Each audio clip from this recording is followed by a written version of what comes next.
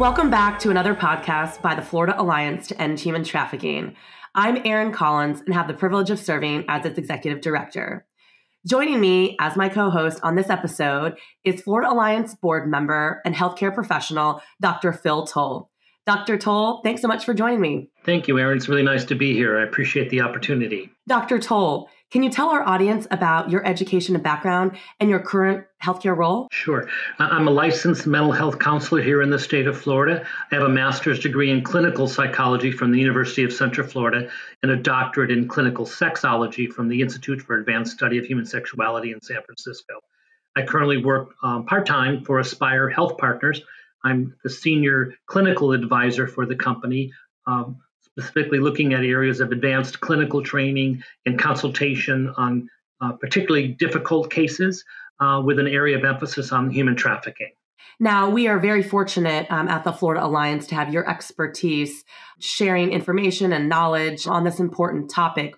In previous discussions, you focused really on the brain trauma that individuals who have gone through exploitative situations like human trafficking. Can you share a little bit more about how exploitative situations and human trafficking can actually physically impact our brains? Absolutely. And any of us that experience a trauma of any kind would experience changes in the brain. For example, if you come across an automobile accident on I-4 or 95 or 75 that is a difficult situation, may result in fatalities, it may be a pretty gruesome scene, we would experience trauma. And there's certainly many other forms of trauma in our life experience. When we take a look at trauma, the brain changes with trauma, and there are three particular areas that change. The first one is that, and everyone's probably familiar with that fight, flight, or freeze experience. And that's the amygdala, the middle of the brain, that controls that experience when we're faced with potentially life-threatening danger. And that can be real danger. For instance, you're standing at the ATM and someone comes up behind you with a gun and threatening to hurt you or kill you if you don't take out money. Or it could be a perceived life-threatening experience. So that which we may tell ourselves is life-threatening, which can be any number of situations creating stress and anxiety. The second area of the brain that's specifically impacted is that which is related to and it's the midbrain, emotional regulation. So what that really means is that the emotional reaction to the situation is incongruent. Normally, hopefully most of the time that is equal. So if it's a situation like, say, for instance, you're in an elevator and the elevator gets stuck, you might have some anxiety about how long is it going to take to be rescued. With trauma in that area of the brain that changes, then the emotional reaction is not equal or congruent with the experience. So one may be overreacting, and I can give an example in a moment. And the third area of the brain, which is the frontal cortex or the prefrontal lobe, areas that are responsible for what we call the executive functions: reason, decision-making, impulse control, judgment, and mood. So those three areas of the brain actually change. So it's a neurological change that occurs with trauma. And so when we talk about human trafficking survivors in particular, so all of us experience those changes with trauma. The difference and the significant difference with human trafficking survivors is the repetitive nature of those traumas. So when you think in terms of each and every individual that's violating the survivor, so if you had, for instance, if you had 5 Johns a night, that would be generally an individual trauma. You take a look at, and 5 is a conservative number, as we talk about often, more like 10 or more. And so each of those could be seen as a trauma. So these cumulative traumas over time become very, very significant, and an overwhelming level of trauma that none of us, unless we're a survivor ourselves, really can understand. Because in a general human experience, we don't have that many traumas. But with a survivor, it's multiple, ongoing, and can be for, as we all know, in the human trafficking field, an extensive period of time. 2 to 3 years for out of the experience of the trafficking or the trauma for the brain to heal. So when we're taking a look at survivors and we're wondering why it's so difficult perhaps to engage them in services, to help them move along that journey, what I like to call the journey to wholeness, the restoration of a normal, quote unquote, life, how difficult it is because the brain changed. So when we talk about that fight or flight and freeze, everywhere they look, they perceive life-threatening danger. So, for instance, in the unit that Aspire runs, we may ask them, to make their bed or keep their room clean, and that can be experienced as a life-threatening trauma. Sounds simple, sounds easy, and yet that brain shifts that focus because of the changes neurologically that make it a life-threatening event. Asking them to go to the medication room for medications can result in some pushback and some arguing and some explosive reactions because the brain changed.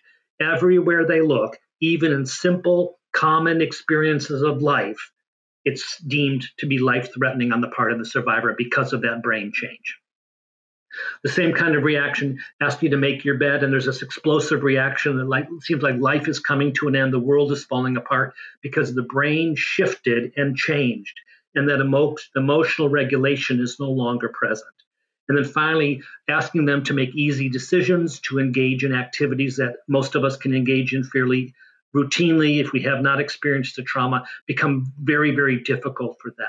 And so when you're attempting to engage the human trafficking survivor in services, they're unable to filter and to create an integration of what's going on in the real world versus what's going on as a direct result of those neurological changes. It's so interesting to hear you discuss and outline how situations, in this case, as it relates to human trafficking, a survivor's brain is impacted neurologically.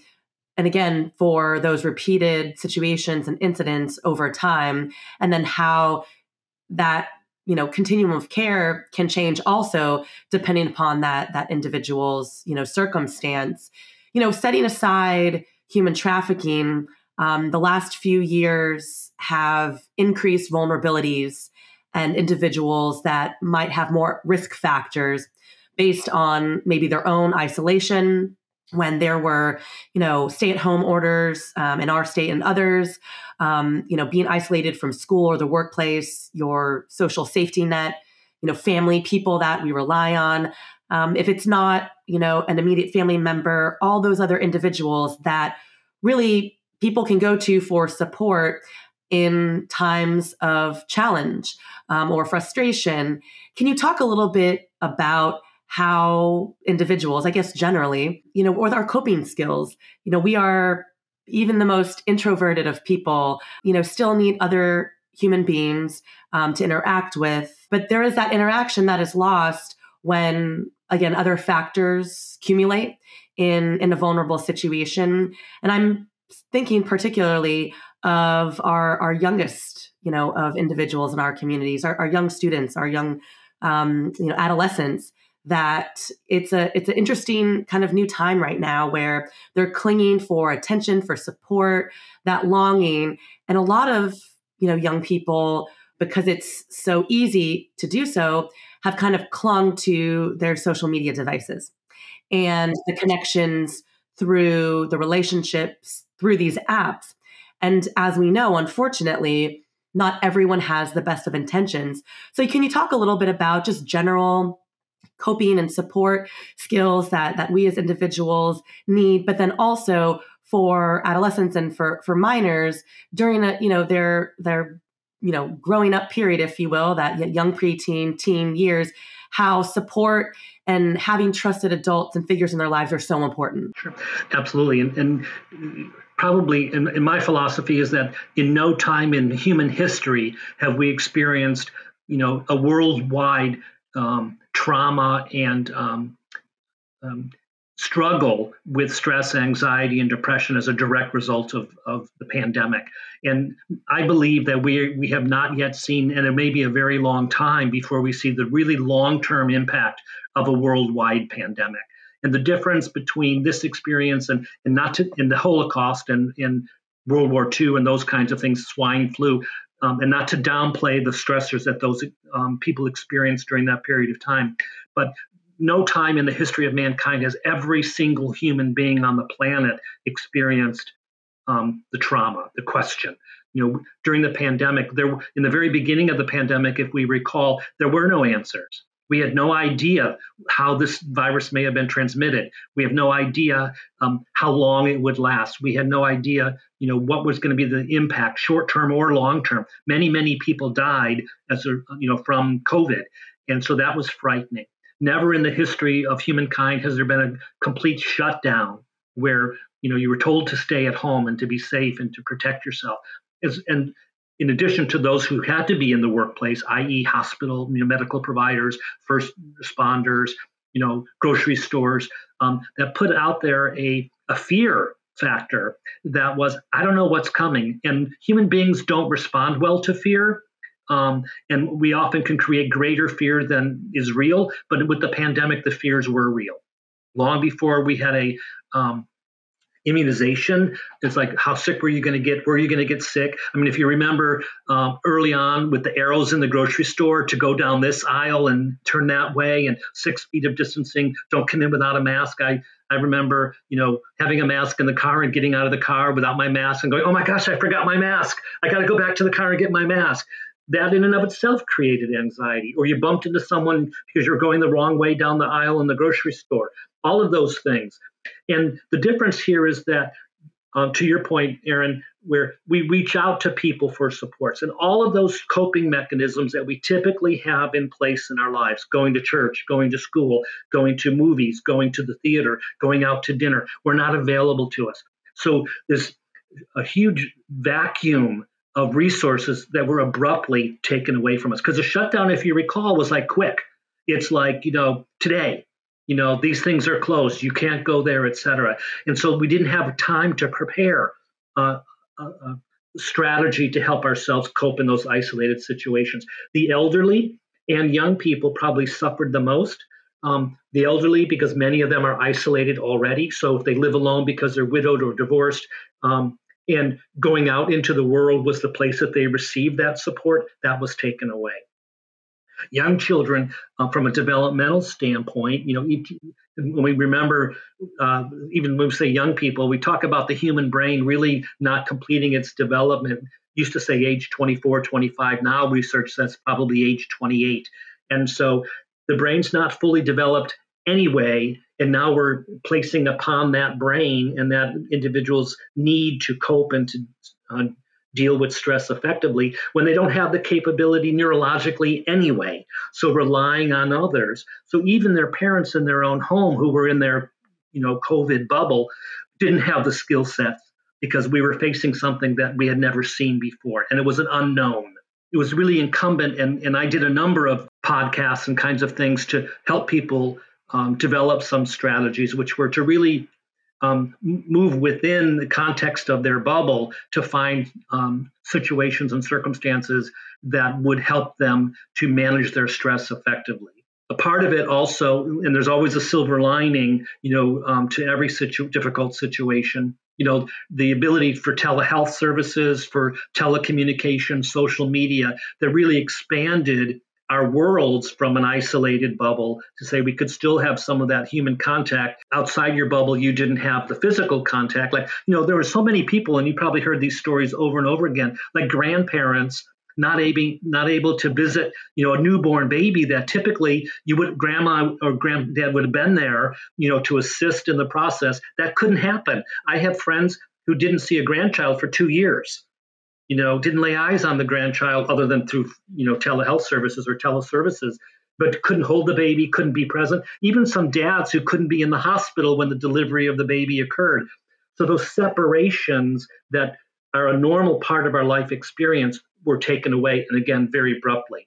Imagine, and I have stories from clients and some from friends, whose loved ones were ill and dying, unrelated to COVID, but who couldn't be in the hospital when the loved one was dying, there couldn't be funerals, there couldn't be weddings, there couldn't be baptisms. So all of those circumstances. So how does one wrap around, even the best of us with the best skills, how did we wrap ourselves around the ability to manage the stress? So for youth, the importance was having those strong, significant safety net within that family system. And yet, when they're lacking the skills because it was an unknown and unusual, it became very, very difficult and really required a tremendous amount of effort on the part of parents and others to really continue to support. So, how do you support someone when you don't know the answers?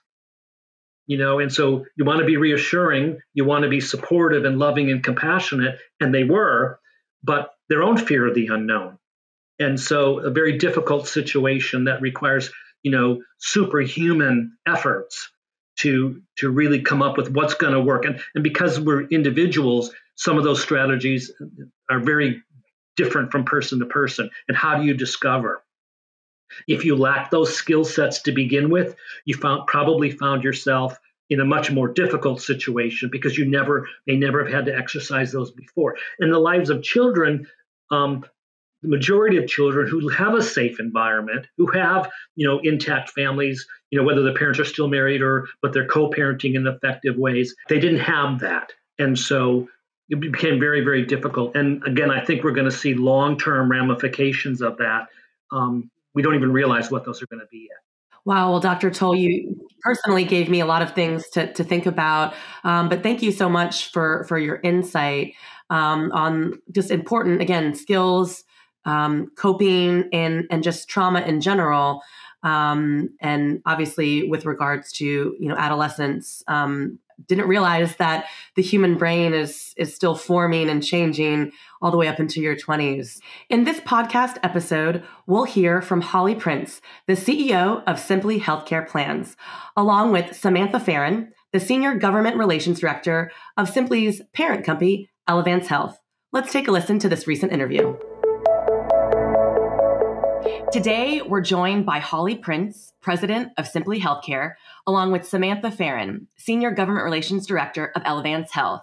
Ladies, thanks for joining me. Hi, Erin. Thank you so much. We're so happy to be with you today. Thank you, Erin. Really appreciate it. Looking forward to the conversation. Holly, you are CEO and President of Simply Healthcare. How long have you been serving in that role, and how did you get to the role that you have today? I have been CEO of Simply since February of 2020, right ahead of the pandemic. I came in right at that time, which was incredibly challenging, but was a bootstrap learning experience, obviously, in the CEO role. But I have been with the company since 2010. I was one of the first employees of Simply Healthcare Plans as the CFO. So I'm an accountant by training and have been in various roles in the company from my background in finance through operations and eventually to the privilege of leading the company. In the way back, before I was a CFO, before I was a CEO of Simply, I started my career out of college, or my life out of college, I should say, as a Peace Corps volunteer. And that is where my passion for being part of the community and helping people really blossomed. And I've been proud to be able to continue that through work like what we do here at Simply. Wow, well, that definitely servant leadership. Holly, can you tell us more about your role as president with Simply Healthcare, and what is Simply Healthcare? Yeah, thank you so much. I'm the CEO and president of Simply Healthcare Plans. And to start with your second question, Simply is a Medicaid and Medicare and Florida Healthy Kids HMO here in the state of Florida. We are part of the Elevance larger portfolio of companies, which is a national insurance company. And, I say insurance, and we'll get into that conversation later, but a company that really, it's a healthcare company. I'm a trusted partner for the journey of people throughout their life to achieve healthcare. And that's really going to be foundational for what we're talking about today. But getting back to what is Simply Healthcare Plans, again, we are Medicare and Medicaid HMO, privileged to serve 900,000 members across all of our different lines of business here in the state of Florida. And my role as the president is to first and foremost ensure that we deliver quality healthcare to our members. And that's through our network of providers, through our many employees throughout the state of Florida, and all of that keeping our member in focus. Wow, that's a lot of different members, and you touch a lot of different areas. And again, as you mentioned, we'll delve into that a little bit more. Samantha, tell us about your role, and again, as Holly touched on, the relationship, with Elevance. Super excited to be here with Holly. So I lead the government relations team for Florida on behalf of Elevance Health. What that means is that Holly and I get to work very closely on a daily basis. Simply Healthcare plans here in Florida is a very big part of who we are as a company. We have been in Florida for many, many years. And as she mentioned, Elevance Health really is working on focusing and transforming what a traditional health benefit organization has looked like in the past, and really want to transform that into being a lifetime trusted health partner, which is our goal. And Holly works very closely with us on achieving that goal for the members that we serve here in Florida. Samantha, can you tell us how long you've been with Elevance and what brought you to your current role today? Sure. Thank you. I have been with Elevance Health since September of 2022. So still fairly new to the company. But really we hit the ground running as soon as I had the opportunity to join in the fall. Previous to that, I've worked in and around Florida government and politics for well over a decade in a variety of roles, mostly with the state in various capacities. I've worked in the Attorney General's office, so I had the privilege of working for 2 House speakers in the Florida House of Representatives. And then I jumped out and was able to serve for a handful of years in various roles with the executive branch, within agencies, leading legislative affairs, was chief of staff and interim secretary of the Florida Lottery as well. And just super excited to now be here with Simply and Elevance Health. So Holly, if people are not familiar with Medicaid and all the different things along with healthcare and insurance, can you tell us who's eligible for a plan with Simply? And you mentioned Florida Healthy Kids. Can you tell us a little bit more about that? Sure, of course. To start with Medicaid, Medicaid is a program for assistance for needy children and families, and is a important part of healthcare in the state of Florida, and really focuses on primarily moms and babies, but also disabled adults as well. We have also a long-term care component in there for members who meet Medicaid income eligibility criteria, who meet nursing home placement criteria, but really want to stay in their home. And we're really proud of that component of the Medicaid program. The Medicare program is primarily for elderly individuals. That's a federal program that we participate as a Medicare Advantage program, and folks can go into a traditional Medicare with the government program, or they can choose a Medicare HMO, which offers more benefits and add-ons to enhance the health for those members. Our Florida Healthy Kids program is for folks who don't quite meet the income criteria. They're quite a little bit above the income criteria for Medicaid programs, but still largely need help. A lot of those get assistance with their premiums for that health insurance. It's a very robust health insurance program, and members can get assistance if they meet that income threshold that's not quite at the Medicaid criteria, but lower than a certain threshold, so they need assistance. Or people can choose to buy full pay insurance with Florida Healthy Kids if they don't have other option, and that's a really great program for children. It's for children only. Let me state that. So it's Florida Healthy Kids, right? For kids who need insurance, again, kind of in that zone of not qualifying for Medicaid, or want to just full pay because they don't have access through jobs or whatnot as well. Yeah, no, that's a wonderful refresher. Again, we hear these terms a lot, and it's always important to kind of level set and remind ourselves of those definitions, and so we're all on the same page. I know that Simply Healthcare serves individuals statewide through various regions. Can you talk about a little bit more, maybe about the benefits that individuals through Simply receive through their various plans? Sure. Yeah. For the Medicaid program, it is a full comprehensive suite of insurance, just like any insurance plan that would cover medically necessary health services in the program. But we also, as a Medicaid health plan, are able to offer additional, what we call enhanced benefits that can be, for example, we have a benefit if someone needs a one-time assistance with housing for members who qualify for that. There can be payments for that. There are enhanced benefits around vision and dental benefits. We have a doula program that is a fantastic enhanced benefit that is not necessarily part of a traditional health insurance program, but we found that it's really tremendously beneficial and are able to offer that because it has proven health outcomes. Any of the benefits that we offer obviously have to have a tie back into the whole health and the health outcomes of the member. We have many of those. I think we have over, Sam, I think it's 50 enhanced benefits that lay on top of the traditional Medicaid. And don't quote me on that, but it's in that neighborhood of enhanced benefits. We have enhanced therapy benefits. There's a multitude of supportive services that really are aimed at getting at the health and the whole health of members. Wow. Now, again, you serve individuals statewide. How many employees does Simply Healthcare have in the state of Florida? We have about 1,300 employees that support the organization through direct employees of Simply, and then also employees of Elevance who are dedicated 100% to the service of our members here in the state of Florida.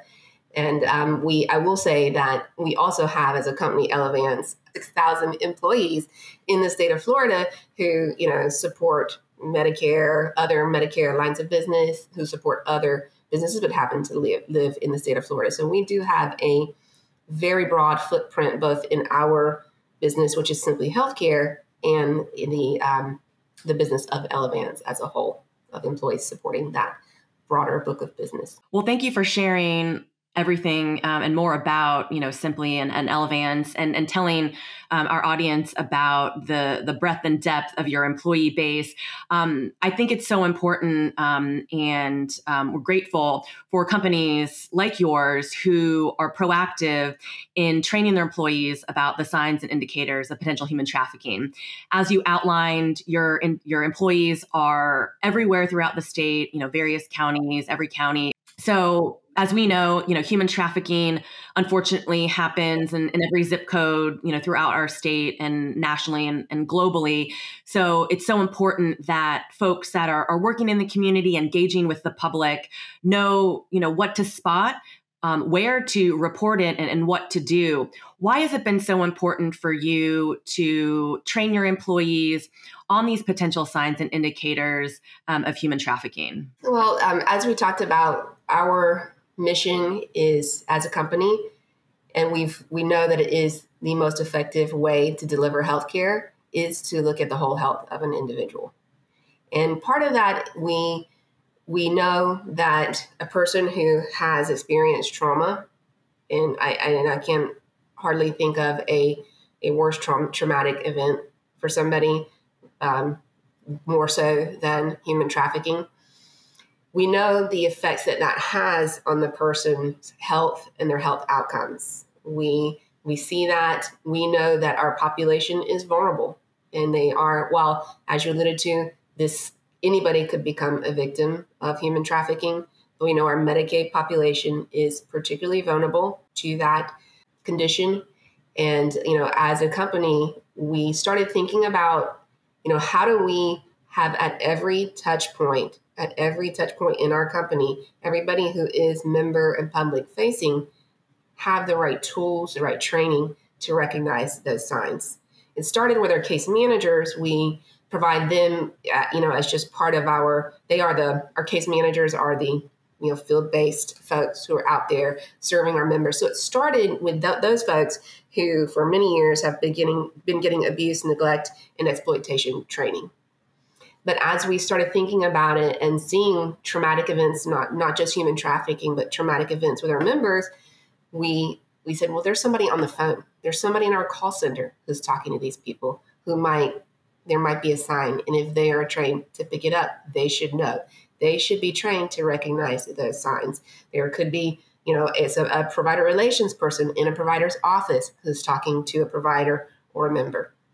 So we decided to take it to another level, not just say our frontline case manager folks, but anybody. It started with the thought process of anybody who's member facing should be trained to recognize the signs of trauma.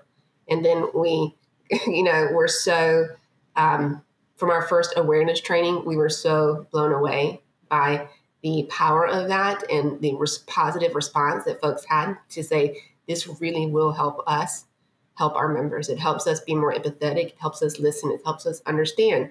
It helps us recognize, as you said, those signs. We broadened it to the decision to become a trauma-informed care organization on the whole, the entire organization offering training to everybody in our entire organization, whether you process a claim, whether you're talking to providers, whether you're talking to members. And I'm proud to say that we have about a dozen of our leaders who are subject matter experts have gone through a 20-hour course on recognizing trauma. And we have 90% of our employees who have completed a certificate course in recognizing the signs of trauma. So I'm very proud of that. And, I have some great examples of how that's directly benefited our members. I did also want to know, and I think that we're committed to joining the 100% Club. So the 100% Club is a partnership between businesses, organizations throughout the state and Florida Attorney General Ashley Moody and the Florida Alliance to End Human Trafficking, and is a challenge to those businesses to train 100% of their employees. The Attorney General's office recognizes that these organizations are taking proactive steps, which is so important to train their employees on the signs, the quick references, what to do if they suspect alleged human trafficking and exploitation, and where to report it. And for more information, if people want to get involved and learn more about the initiative, they can visit youcanstopht.com. And we are so very pleased that you all have produced that and are offering that challenge. We are also committed to delivering that training to 100% of our employees as well. And I want to say that I applaud, you and Simply Healthcare for proactively training your employees regardless of their job description. I think a lot of times we rely on, law enforcement, service providers to keep our community safe and to know the signs and the indicators and what to do, because I think we as, just human beings, sometimes we don't want to get involved. We downplay maybe something we saw with our own two eyes out in the community, running errands. And people don't want to get involved if they don't know for sure, in their gut that something's going on, because no one wants to be wrong. And what if I make a false allegation and someone gets in trouble? But it's so important to think of the other side of that coin, and think, what if something is going on or about to happen? And, a training that I took, a little over an hour, or for the individuals who received that trauma informed training, which again, so important. And again, applaud those efforts, that you could save a life. I mean, it's a small investment. And to your point, Holly, it takes everyone. If you're processing paperwork in HR or accounting or billing, or you're those frontline case managers, everyone has the opportunity to say something, and we can't rely on, the tireless effort of law enforcement and our service providers who, are unrelenting in their efforts to prevent and stop and to unfortunately react when this is going on. I want to bring in Samantha. I've read a lot of different articles recently about the work that Simply and Elevance has done, specifically in the state of Florida in rural communities. As we know, Florida is a very diverse state. People don't always come to the state for the theme parks. Sometimes they're going to, small beach and fishing communities, bed and breakfast. There's a lot of different ways that people can enjoy, our state. But with that comes, finite resources.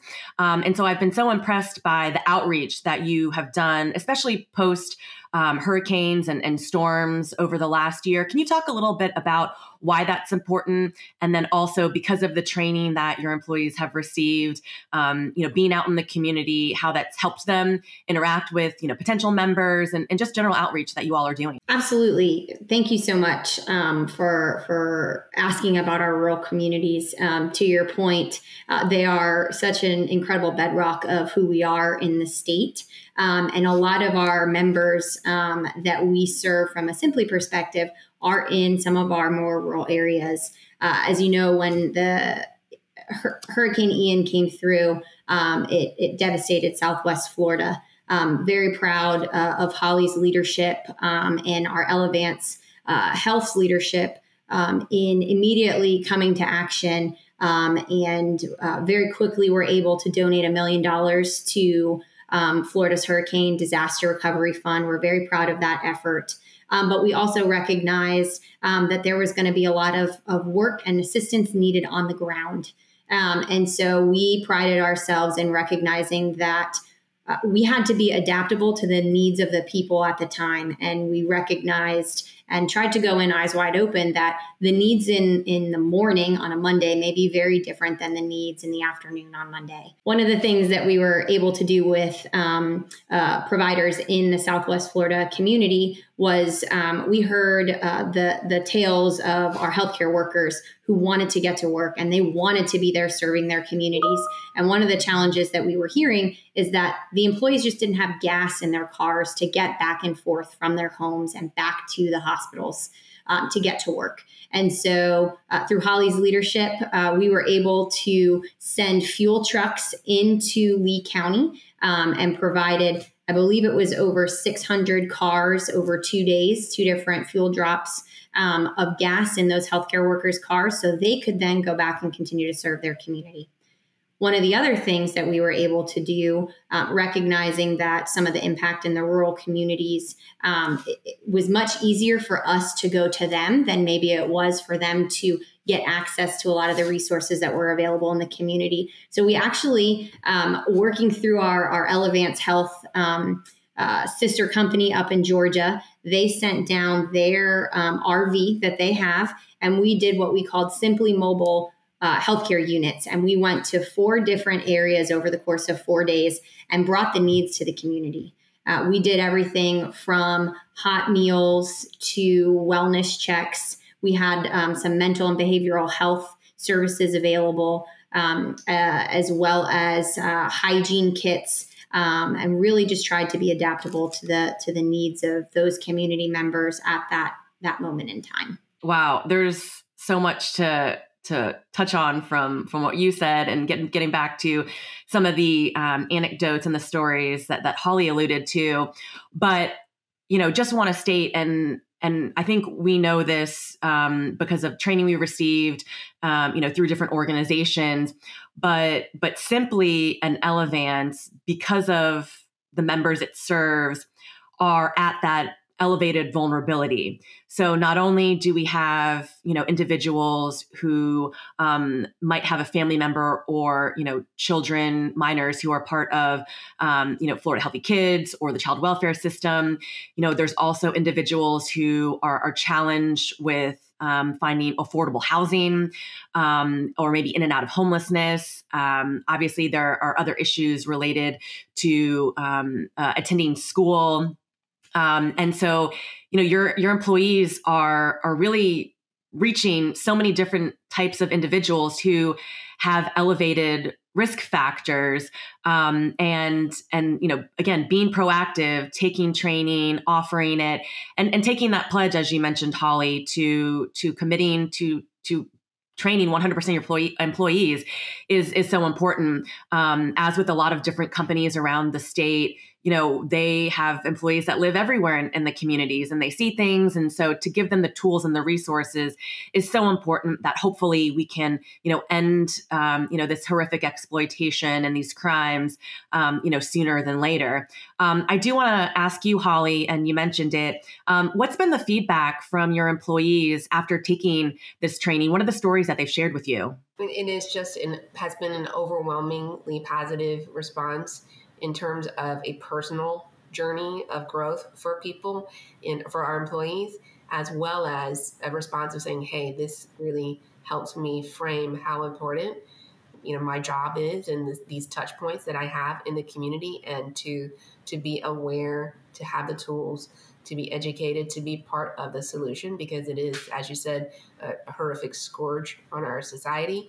It had, people have resoundingly responded, so positively, and they've brought forward, many stories that have been incredibly hard to hear, but also heartwarming. We had one of our case managers who did go through the training, who had a member, an actual member of Simply Healthcare Plans, who she found out was living with non-family members and a boyfriend. And when she started probing and recognizing those signs, realized that she was a victim of forced labor and forced sex trafficking, and was able to get her out of the home, get her into first a residential treatment program for 30 days, and then a partial hospitalization program for another 30 days. And then the member is stable now, still residing in a facility for her own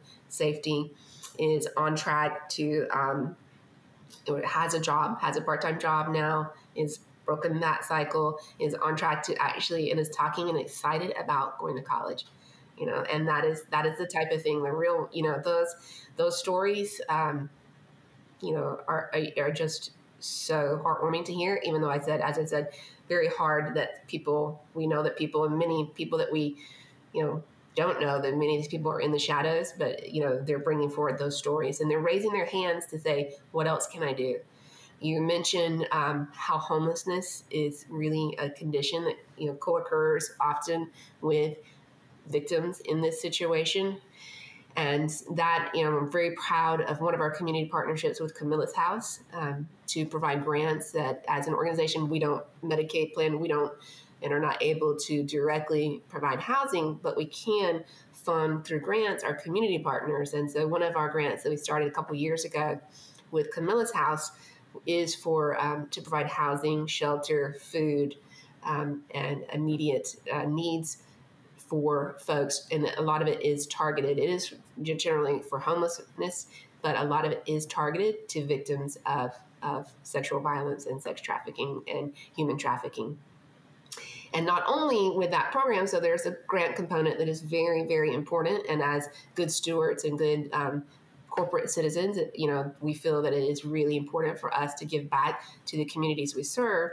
But it goes beyond, and with our employees, I'm so proud of them. They said, that's not enough. And they started working with Camilla's House and said, what can we do, particularly with these women who have been victimized? And they started these programs. So we recruited volunteers to lead education programs at Camilla's House for resiliency, self-reliance, healthcare 101, money management, because we know that can be a tool that perpetrators use is financial constraints. So teaching these women who had been victims, and it was all a series of our own employees who said, we want to take this a step beyond just donating the money. We want to be part of the solution in the community. And we've benefited 20 women. We've had 20 women go through those programs, and the stories that, our employees say, tell about that, and how gratified they were to be, as, like I said, their personal journey. It was incredible because they really saw the need and, were able to help meet, help those women in their journey, right, to get out of that cycle. And so very proud of them. And most of them didn't have any health literacy. That was one of the eye openers that our employees said, almost none of them had access to basic health care out of the women that we served in those programs. And we did that healthcare 101 that I talked about. Almost invariably, none of them had access to basic health care, which then, was startling, right? But, teaching them how and what is out there and how to access those benefits is putting us on the right road. I feel like some of the things that you mentioned, Holly, you were reading from my notes or singing from my song sheet, because it's so refreshing that everything that you all are doing and working with other organizations where you don't serve the immediate member, Collaboration is key. We'll say it over and over again, because we can't be everything to everyone, given, certain organizations, but we need to rely and work hand in hand, with different folks who can fulfill those needs for the members and the community. And I think it's so important. I feel also that you all could teach like a masterclass on really delving in to the community and being proactive, because there's a lot of great companies in Florida, and we have been so privileged to, receive applications to join the 100% Club from big Fortune, 500 companies, all the way down to tax collectors' offices with, 50 people, because they know the importance of getting educated and getting trained. And if we could all do that, imagine the world a year from now or 5 years from now, taking those small steps. And again, it's just educating ourselves to, one, know that the issue's out there, and taking a training that is fact-based and not, surrounding myths and kind of, misconceptions about this topic, which, sometimes there can be a lot. And then just sharing that with our networks, and you all are definitely doing that, and putting, truth to power, as they say, and rather just talking about it, doing something, which I think is so important. Thank you, Holly, for sharing the partnerships that you have around the state. You mentioned specifically Camilla's House down in Miami. Can you tell us a little bit more about what they do? Yeah, Camilla's House is a not-for-profit organization that operates in South Florida. They have physical locations in South Florida in the most vulnerable communities to provide housing, food, care to homeless folks and marginalized folks in South Florida. Just a great organization that we've been privileged to work with for many years. Thank you. And I think it's also important to know and remind individuals, if they suspect someone is a victim of human trafficking, they are seeing potential signs or indicators about exploitation, commercial sexual exploitation or labor trafficking, that it's so important to make a call to the National Human Trafficking Hotline, which is 888-373-7888, or text Be Free to 233-733. It's always important to let someone know if you suspect something is going on. And, folks that are in law enforcement, want individuals to make the call. If you think someone is in immediate danger, obviously, please reach out to 911 or your local law enforcement agency. There are so many different resources around the state. Holly mentioned one, Camilla's House, serving Miami. But there are other organizations, Voices for Florida, One More Child. There are a lot of great organizations in different regions throughout the state, but you need to make the tip or make the call to report alleged exploitation, because law enforcement doesn't know to investigate if they don't know that these situations have been identified or potentially identified. So I did want to mention that, and thank you for sharing more, Holly, about your partnerships.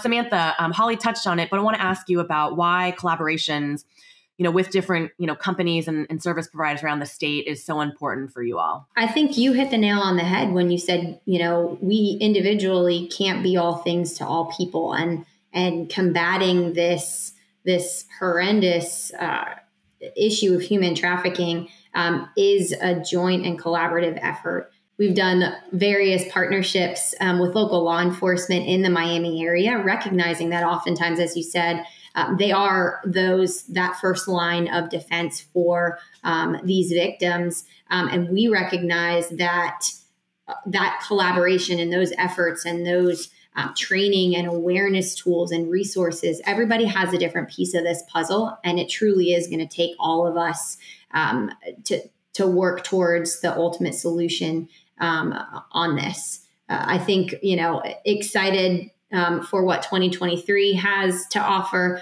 Obviously, as Holly mentioned, committed to joining the 100% Club, but we're committed to continuing to partner with various organizations across the state, as we have historically, because it truly is a collaborative effort. Everybody brings a unique piece of the solution to the table, and having everybody that's willing to participate is really just going to move the ball forward.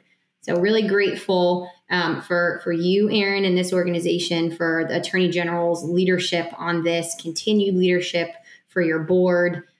Just truly grateful to be in a state that is focusing on being the solution for this. Thank you. And we are excited as well.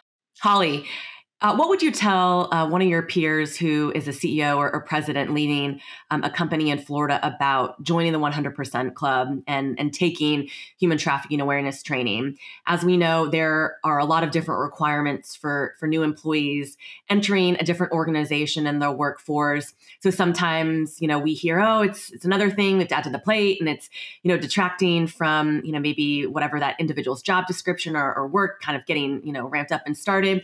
What would you tell them to encourage them to take the commitment and get their employees trained? Well, first off, I'd have them talk to one of our employees who has touched one of these individual lives. That is incredibly powerful. And we do, as an industry, we touch millions of lives of Floridians. And we have a opportunity to be part of the solution that, your whole entire alliance is working on. And to not take advantage of that would be a shame, because it is a commitment of time, but I would say the returns in terms of impacting individual lives and ending this terrible, I don't know what to call it, pandemic, or this just horrific situation of human trafficking. The power to make a difference is incredible, and I would say that, and talk to you, listen to your podcast about how this is impacting Floridians, how Florida is, I think, the third largest state, or we have the disprivilege of being third in rankings of human trafficking in the entire United States. It is just a scourge on our society, and it is within our power to be part of the solution. And I would definitely encourage my fellow CEOs to take advantage of that training and be a part of the solution. Yeah, thank you for that. And unfortunately, as you mentioned, Florida is ranked third for the number of calls to the National Human Trafficking Hotline. And we are known for a lot of wonderful things on the other side of the coin. Our leadership in the state for over a decade now, after first introducing legislation related to human trafficking in 2012 with Florida Safe Harbor Law, has done tremendous and made a lot of strides. But there's a lot of work to be done, especially, where we can play a role with that prevention and increasing awareness and training. So I want to thank you, Holly Prince with Simply Healthcare and Samantha Ferrin with Elevance, for joining us on the podcast today. Listening to Holly and to Samantha about everything, Simply is doing in the state of Florida, I found it the most profound and really impactful that, Simply is really a great corporate steward. And what I mean by that is, collaborating with area service providers to not only train their employees, but to train the community at large, and really doing that, in a variety of different ways. Dr. Toal, how important do you think it is for, managed healthcare plans like Simply and others to educate, their workforce? They are, meeting with potential clients and members to help them gain access to healthcare. If it was easy as, signing on the dotted line, they wouldn't have maybe seen some things or potential signs and indicators, as Holly outlined with some of her employees. How important do you think that, these managed plans, these healthcare plans that partner, with the actual providing physicians, play in the role in preventing human trafficking? Extremely important. We can't emphasize that enough. Healthcare and managed care and our insurers all play a vital role in helping us to manage our lives, comprehensively or holistically.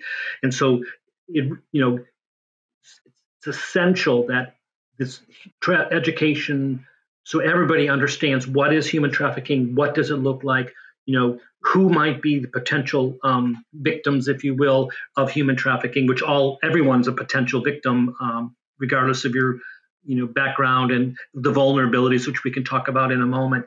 But it takes a village. We talk about it takes a village to raise a child. It takes a village and partners who truly understand what human trafficking looks like and the impact. Each and every one of those circumstances from a healthcare perspective are opportunities to recognize someone who may be being trafficked. And that may be the one contact that survivor has with someone from the outside who might be an opportunity for rescue and relief from the experience. And so being able to see it and understand it and recognize this could be someone who's being trafficked. So that opportunity to educate, we talk a lot about educating ER physicians and nurses and other ER staff, just recognize this is what it looks like. We did this decades ago with domestic violence where, we posted things in the bathroom so that if we were able to isolate, the domestic violence victim, she could see here's an opportunity for resources. Fortunately, we are here, at least here in the state of Florida. I was over actually in a healthcare center visiting a friend who had broken her hip, and they have something posted on human trafficking, the signs and symptoms, in a healthcare setting that is typically for seniors. So those opportunities that spread the word and educate all of us on this, if something doesn't look right, it probably isn't right. And so, but recognizing and seeing what it might be kind of then gives us the pathway to reach out to others who can be helpful. I mean, we know that our survivors often are very physically and we know emotionally sick individuals. I mean, they haven't, in the active phase of trafficking, they don't get health care. So it may occur in an emergency situation where they end up in the ER or centric care or something like that, that brings them to the forefront of a healthcare provider to say, oops, this one looks like, it could be potential vulnerability in trafficking, and then stepping in and assisting. Well, and it's always a good reminder to discuss some of the potential signs and indicators of exploitation and human trafficking. Do you just want to share some of those, or you think are maybe key, maybe physical or behavioral, maybe potential indicators that our audience and others can be on the lookout for? Clearly, just like with domestic violence, the perpetrator of human trafficking is not letting the survivor out of his or her sight. They're clinging. When emergency room professionals or other healthcare professionals attempt to interview the individual, the perpetrator of the trafficking is not leaving the room. They're answering for the survivor. He or she is not allowed to speak for themselves. Tremendous withdrawal, difficulty in making eye contact. From a physical standpoint, unexplained bruises and injuries that, again, he or she is not allowed to elaborate on. Things like levels of intensity, that emotional regulation, where there's an extreme reaction to a situation that most of us would see as fairly benign and a common, I'm asking a common assessment question, and I get this reaction that's incredibly extreme. That's going to suggest that there's something more going on than what, in a sense, meets the eye. There's, it's like, what's happening? In addition to that, the clothing their clothing may not be clean. They may be, unkempt from the perspective of not having an opportunity to shower, and typically, that would be out of the ordinary for most people coming into that kind of setting. The vulnerabilities are for those that, an incomplete social history or psychosocial history, that they can't answer the questions. Not willingness to give a complete address. If you go into the emergency room, they're doing, if it's not an extreme emergency, they're doing some of that registration piece of your demographics, et cetera, and they can't give those answers because A, they may not know them because they don't have an address. Some of the kinds of things that get picked up in school settings with youth is that multiple children at the same address with a caretaker who's not a parent or a relative. And so that's often a cue that there's something going on. There's multiple people being trafficked. So it's that struggle in that engagement. And what's so important when we think in terms of treatment for survivors, there's two necessary ingredients: building of trust and the installation of hope. So when we talk about our partners, it's essential that they not re-traumatize the survivor. So when we think in terms of those assessment questions, the information, we're just trying to do our jobs. You walked into the ER, you walked into the healthcare center, you walked into whatever school setting, et cetera. Being cognizant of the kind of reaction you're getting from the survivor or the individual that you think that is a survivor that we want to uncover. We need to really be cautious about and that's what's important with the field, how those providing care and support address the survivor. Least of all, do no harm, the Hippocratic Oath. We cannot re-traumatize these survivors because those are the kinds of things. And yet it's a struggle. There are so few people who are really well trained in human trafficking that we inadvertently do things that might work in another population. Like, for instance, the substance use disorder population, sometimes that harder, approach, a more directive approach is not going to work with our survivors. That's not going to allow them to engage, in services and to open up and talk about it. The other element of that is that sense of shame and guilt that comes along with being a survivor. So understanding that element on why an individual may be reluctant to share more information about the experience. I've had clients actually say to me, I want the help and the assistance, but I don't want to put pain on the provider, the healthcare provider, because my experience is so heinous. I don't want to cause you pain in hearing my story. So they hesitate to share information. So understanding that, and particularly in that assessment piece, and then engaging them to enter into services is really important. Well, and to add to that, and Holly outlined it, the collaborations with service providers that are doing some of the work that you outline and assessing the situation, with survivors, because again, we know that every circumstance and situation is different. Therefore, the care will be very different.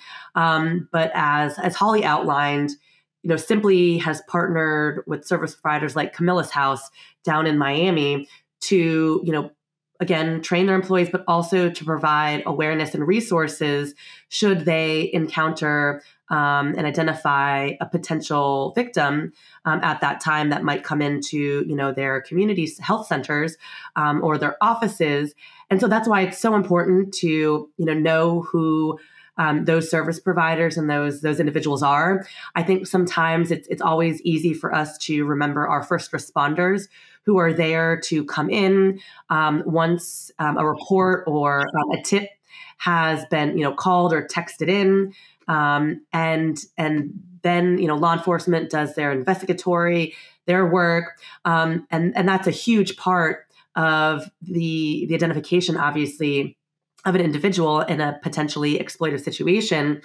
But the long-term, sustainable efforts are really undertaken by these service providers. And, it's every case is different. And as we've mentioned before, sometimes these individuals do not identify as a victim. And it takes a long period of time and proper care to be able, and counseling, from, educated and trauma-informed individuals. And that can, set a whole nother instance of, longer-term delay for addressing what, occurred to them. But it all starts with training and that increased awareness. So I really, really like what both Holly and Samantha said, that there are some people that, want to help but don't know how. But taking the Florida Alliance's 1-hour training is such a huge key in prevention. And it's something that everyone can do, whether you take the training, the hour-long training in one sitting, you take it over a few lunch periods over a week, but that learning the facts, dispelling myths, which our training does, so that you can be properly informed regardless of your roles and your responsibilities with an organization, but then to take that to share with your networks, and that preventative piece is so important. And that early detection, or as early as possible, the detection. And I'd like to remind people who, you may not have the whole puzzle, you may have a piece of the puzzle and you may think it doesn't matter, it's not important, it really isn't suggestive of human trafficking, but providing that piece of the puzzle, particularly to law enforcement, who most likely have other pieces of the puzzle, often they're tracking potential traffickers, but they're attempting to gather enough data, and then boom, your piece of the puzzle may be the last one that gives them the real picture, and then they can intervene. So everything that we do, every small thing that we do is important in assisting the survivors. That whole piece of installation of hope is so important. And you mentioned they may not even believe that they've been trafficked.